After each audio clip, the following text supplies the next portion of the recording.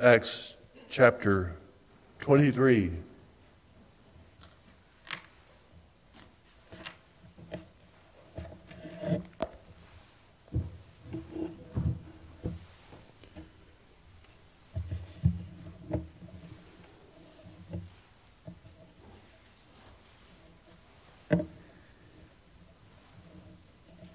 The Apostle Paul has been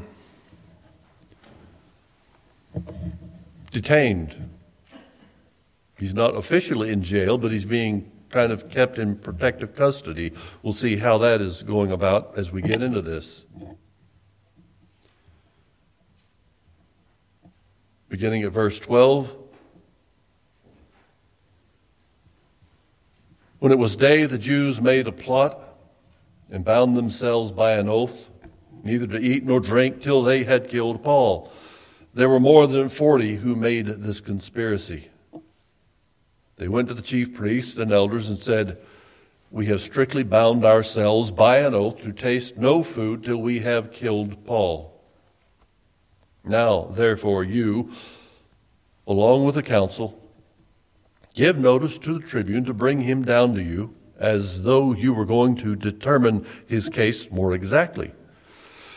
And we are all ready to kill him before he comes near." Now the son of Paul's sister heard of their ambush. So he went and entered the barracks and told Paul. Paul called one of the centurions and said, "Take this young man to the tribune, for he has something to tell him." So he took him and brought him to the tribune and said, "Paul the prisoner called me and asked me to bring this young man to you, as he has something to say to you." The tribune took him by the hand, and going aside asked him privately, "What is it that you have to tell me?" And he said, "The Jews have agreed to ask you to bring Paul down to the council tomorrow, as though they were going to inquire somewhat more closely about him.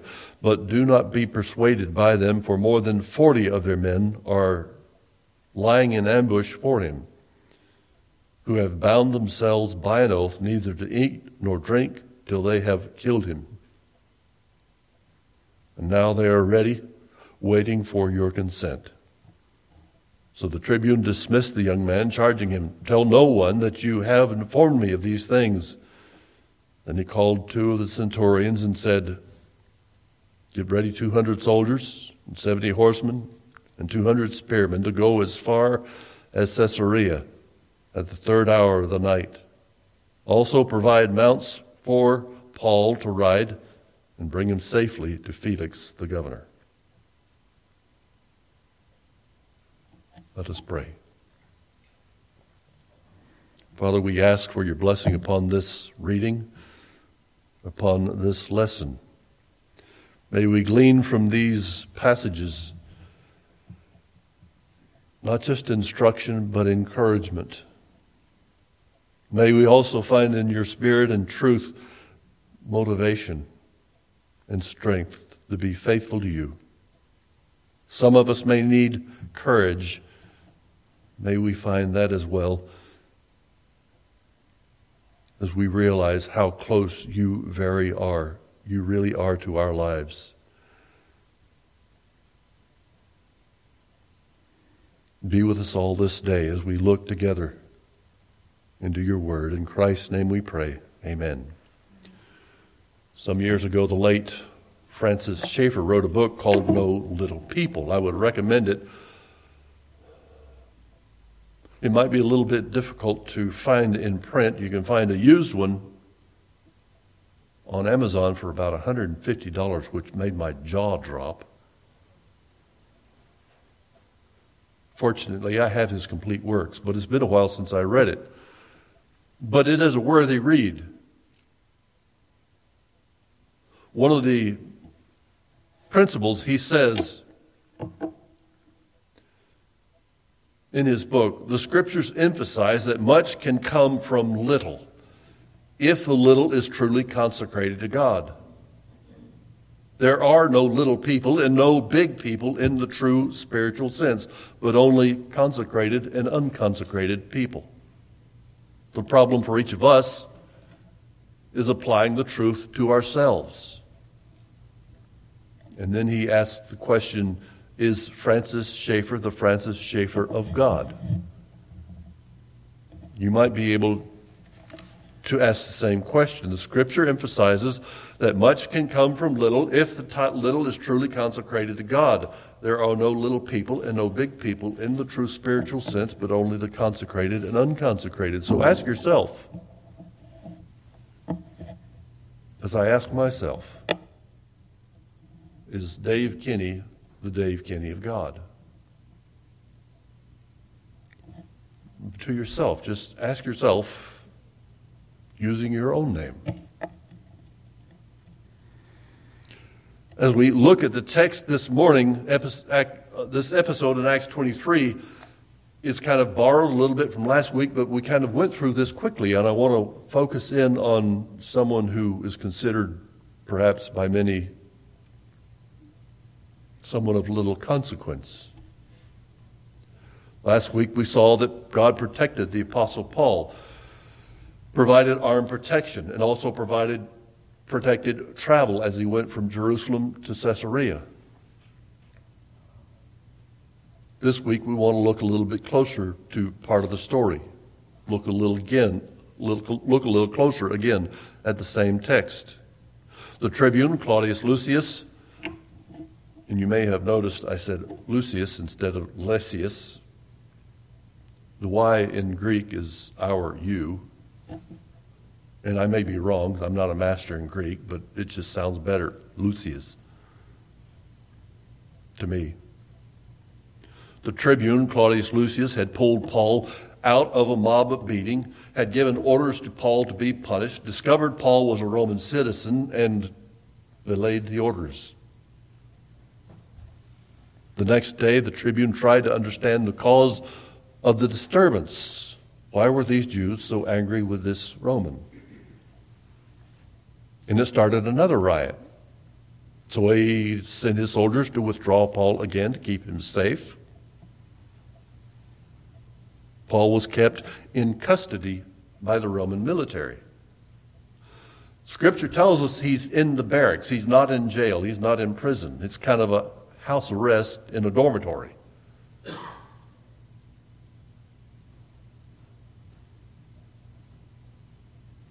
Meanwhile, as Paul is being kept safe, Jews wanted to figure out how to kill Paul. 40 men closely associated with the Sanhedrin made a plot and made a vow. We're not going to eat or drink until he's dead.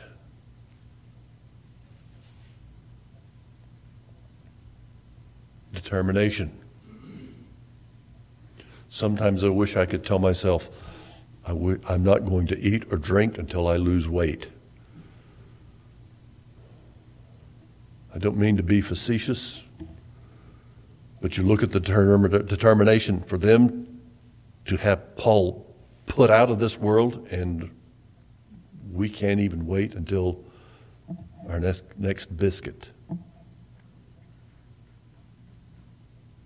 The leaders of Israel at that time were so full of vitriol, contempt, hatred, and bitterness. The high priest and the Sanhedrin did not tolerate any dissension ever. You remember how much trouble they gave Jesus as he walked this earth. They wanted him dead too. They were constantly plotting to either have him arrested or have him assassinated. Even after Lazarus was raised from the dead. John 12:10 says the chief priest made plans to put Lazarus to death as well. That man's testimony who came out of the grave is ruining our good thing. He needs to die as well.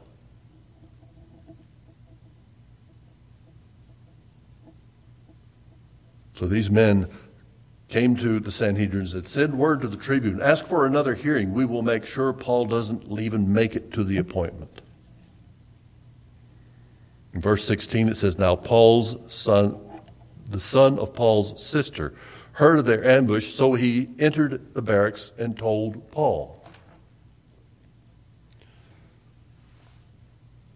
Sinclair Ferguson thinks it's kind of remarkable that we would not have known that Paul even had a sister were it not for this passage. We know very little about his family.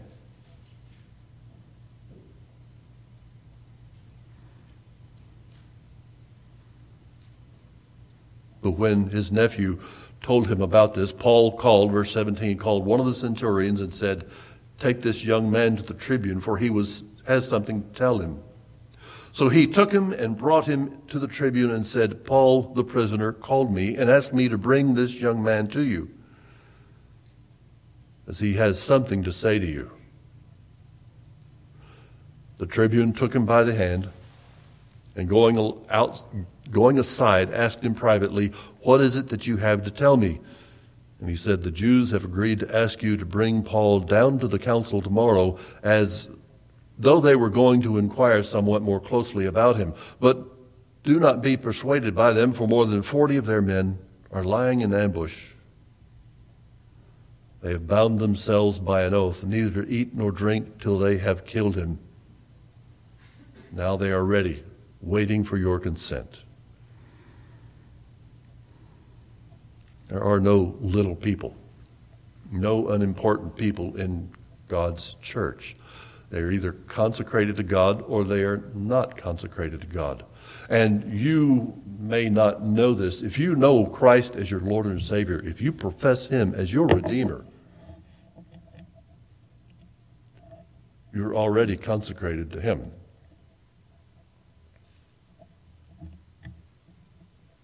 It goes above and beyond your will.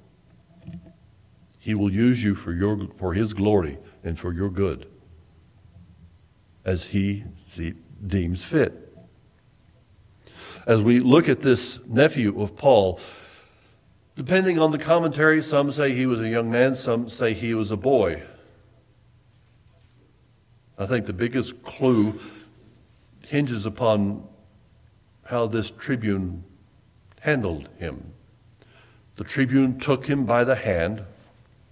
I might understand that it would be a boy if it was really taking the boy's hand, but I don't know that Scripture is clear here. When it talks about the hand, it's a feminine term, so I don't know if he's talking about his own hand as though he were, "Here, just grab his arm, come over here with me." Or did he take the boy to reassure him? We don't know. At any rate, we don't even know his name, but it matters little whether he is a boy or a teen or a young adult. He was strategically placed by God for the safe delivery of the Apostle Paul.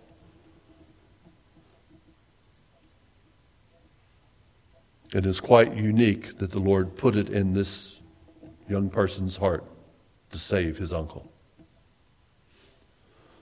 If you remember the zeal of Paul before he was saved, back when he was called Saul, he was the Sanhedrin and the priesthood's star player. He was persecuting anyone and everyone he could find who followed the way or who followed the Lord Jesus.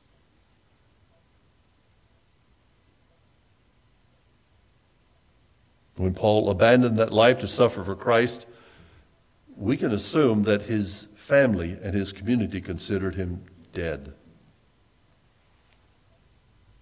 In Philippians 3, he himself wrote, "Indeed, I count everything as lost because of the surpassing worth of knowing Christ Jesus my Lord. For his sake I have suffered the loss of all things." Paul gave up everything in his life in order that he might follow the Lord Jesus.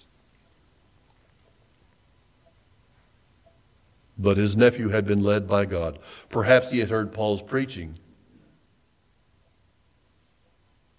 Perhaps he was following the Lord privately so far. We don't know.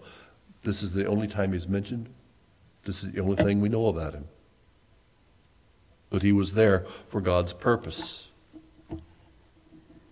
The Scripture emphasizes, again quoting Schaeffer, the Scripture emphasizes that much can come from little if the little is truly consecrated to God. There are no little people. and no big people in the true spiritual sense, but only consecrated and unconsecrated people. I know there are a lot of people in churches today who think they are just small, of little consequence, of little influence, and they almost feel like they've been forgotten.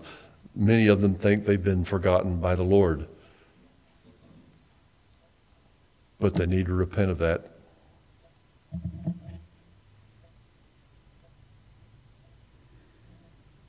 There are no little people.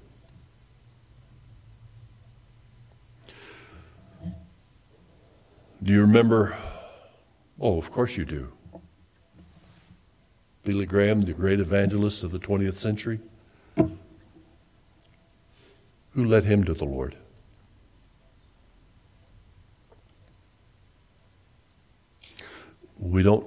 Someone knows his name. I was told his name some years ago, but I've already forgotten it.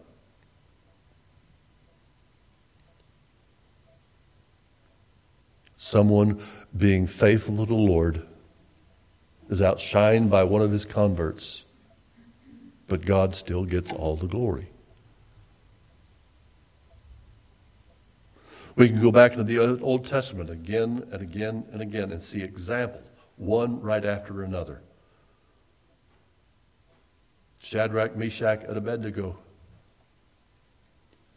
captured by the Babylonians when Jerusalem fell around 683. These were young people, youths. But these three were appointed to serve as administrators. Daniel was also taken with him. He was appointed to serve the king's court. And Scripture tells us the three excelled in performance of their duties. In Daniel 3:12 it says the Babylonian administrators were kind of jealous of their ability and their gifts. They were young men of integrity and diligent in their work. And they came to the king and said, "There are certain Jews whom you have appointed over the affairs of the province of Babylon, Shadrach, Meshach, and Abednego. These men, O king, pay no attention to you. They do not serve your gods or worship the golden image that you have set up." These conspirators knew that the Jews followed the law of Moses. They knew that they only worshiped one God. So they set up a test. King, erect an image of yourself and hire a band. And every time the band plays music, everybody in the sound of that band, in sound of that music, and in sight of that idol need to stop what they're doing and bow down and worship. But these three Hebrews refused to do that.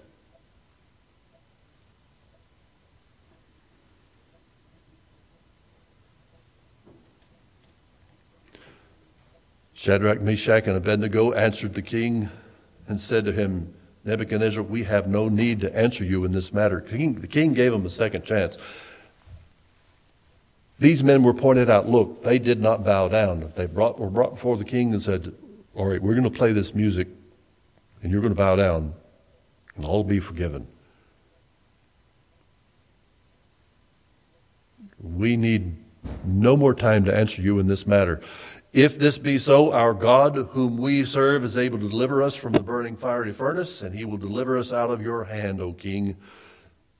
But if not, be it known to you, O king, they will not serve your gods or worship the golden image that you have set up.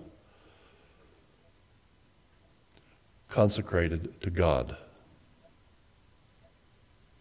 determined to be devoted to him.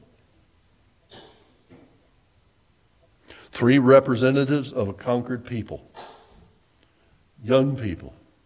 Most young people are easily intimidated.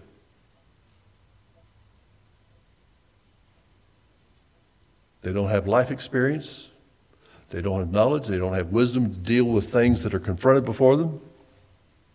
That's why when our young people are taken in the military, they are drilled and trained and conditioned to resist that kind of thing.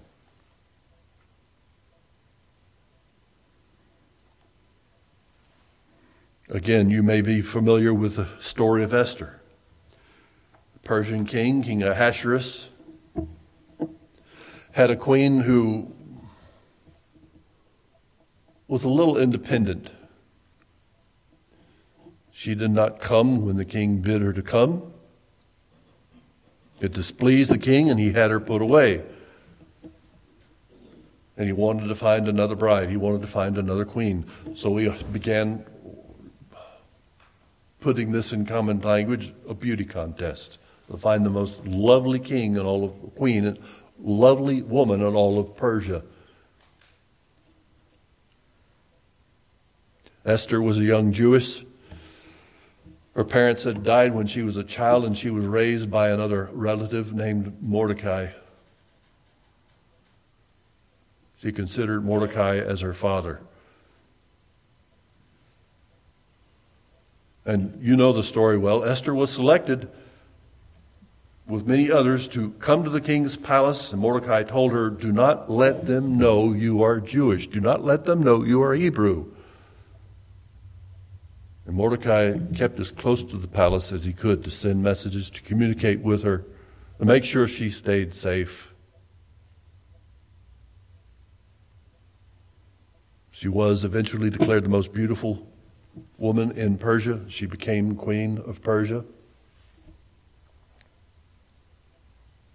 Meantime, the king had appointed a man named Haman to a place of authority in Persia, even gave this man a throne, a seat of authority. And Haman insisted the people, as he rode through the streets, that they bow down to him. Haman loved the respect and the honor. But as he passed by Mordecai, Mordecai never would bow down.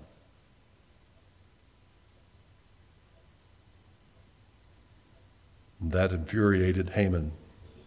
And Haman convinced the king to issue a decree to have all the Jews in the land of Persia killed. Mordecai, along with the citizens of Persia, were aware of the decree before Esther heard anything about it.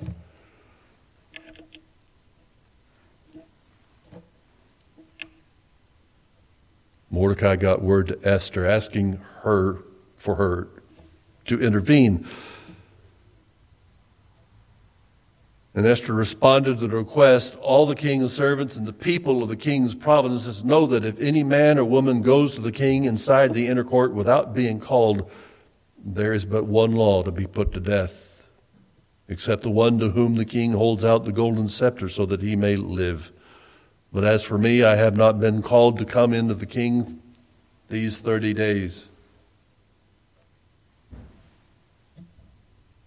And Mordecai told them to reply to Esther,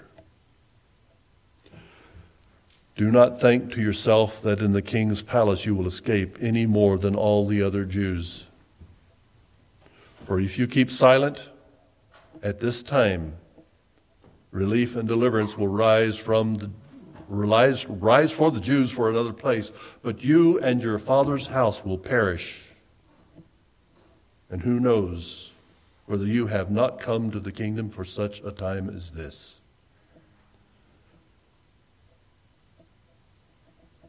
There are no little people in God's authority. An unknown young woman strategically placed right next to the king to be able to deliver a people safely, that the seed of Abraham may be preserved, and that one day the Messiah would come.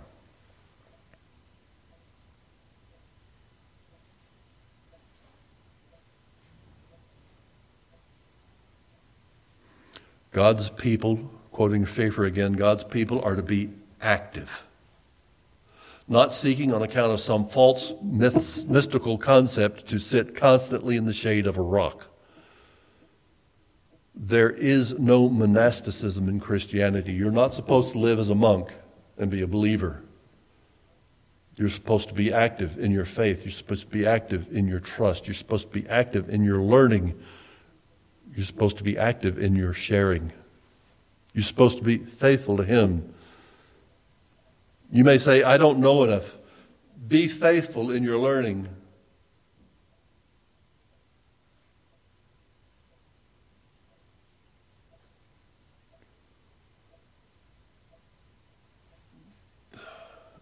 It's been kind of slammed into our minds and our thinkings over the past 40 years,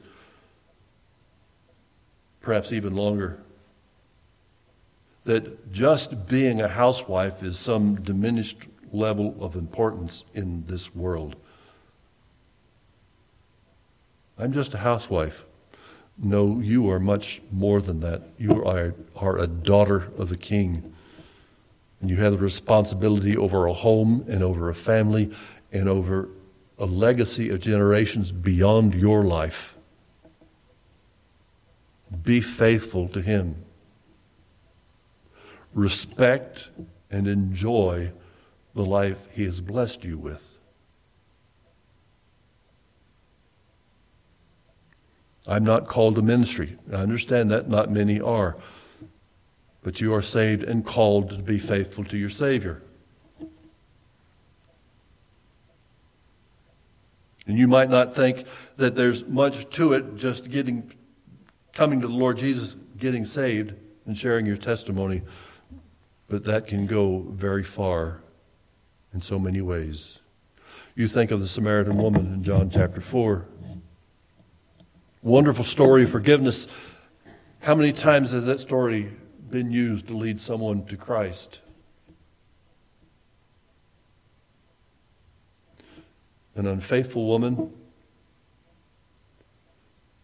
We don't even know her name. She's just a woman of Samaria. But she rejoiced to know the Savior. Or another one in John 8, a woman caught in adultery. How many times has that been used to share the gospel? Another woman of no consequence, and yet her story speaks volumes to the mercy and grace of the Lord Jesus and calls us all to repent and follow Him. We read through scriptures, the Gospels, particularly seeing where the lame, the lepers, the blind were all loved and delivered by the Lord Jesus Himself. All of these little people of great consequence. God used a nephew to save Paul's life. God used 3 Hebrew captives in Babylon to reveal His presence and power. God used newlywed bride in Persia to deliver her people from destruction.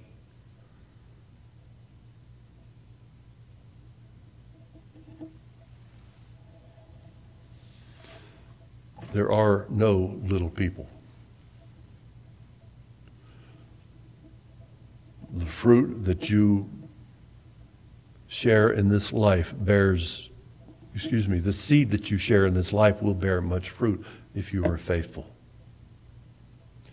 In your family, in your home, in your neighborhood, where you work, with all who you share with.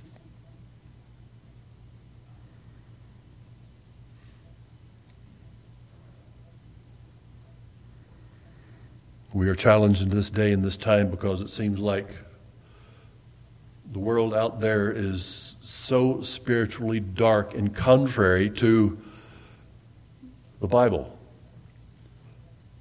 Yes, it is. The world is so spiritually dark and hostile to the Bible.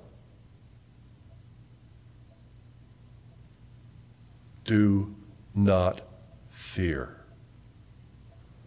God is still on the throne. If you look in Revelation 13, you see how the beast rising from the sea overwhelms the world. Chapter 14 shows the Lamb of God still reigning supreme over all of it. He is still on control.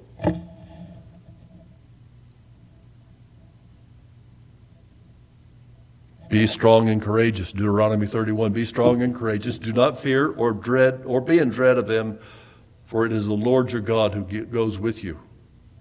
He will not leave you or forsake you.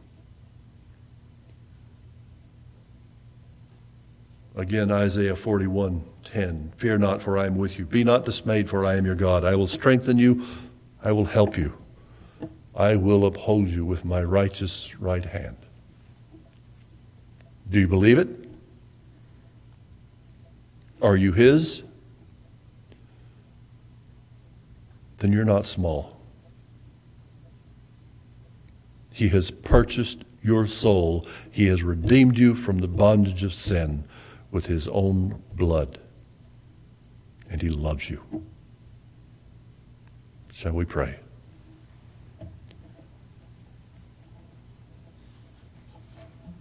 Thank you, Father, for this day and for this time together. We pray that you might speak to our hearts and help us to be faithful to you in all things. It is so easy to become discouraged.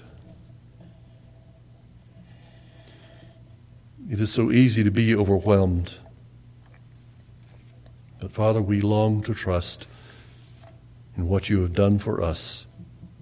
We long to believe your word. Help us to walk by faith, because what we are seeing right now in this world, the spiritual darkness, the violence, the immorality, the idolatry, seems to overshadow us. Let us see through that dark veil of clouds and into the light of your glory that is eternal and powerful. And let us remember that we shall soon be delivered from this darkness and stand together in victory in your glorious presence. And remembering that, Lord, let us be faithful here and now. It is in the name of the Savior we pray. Amen.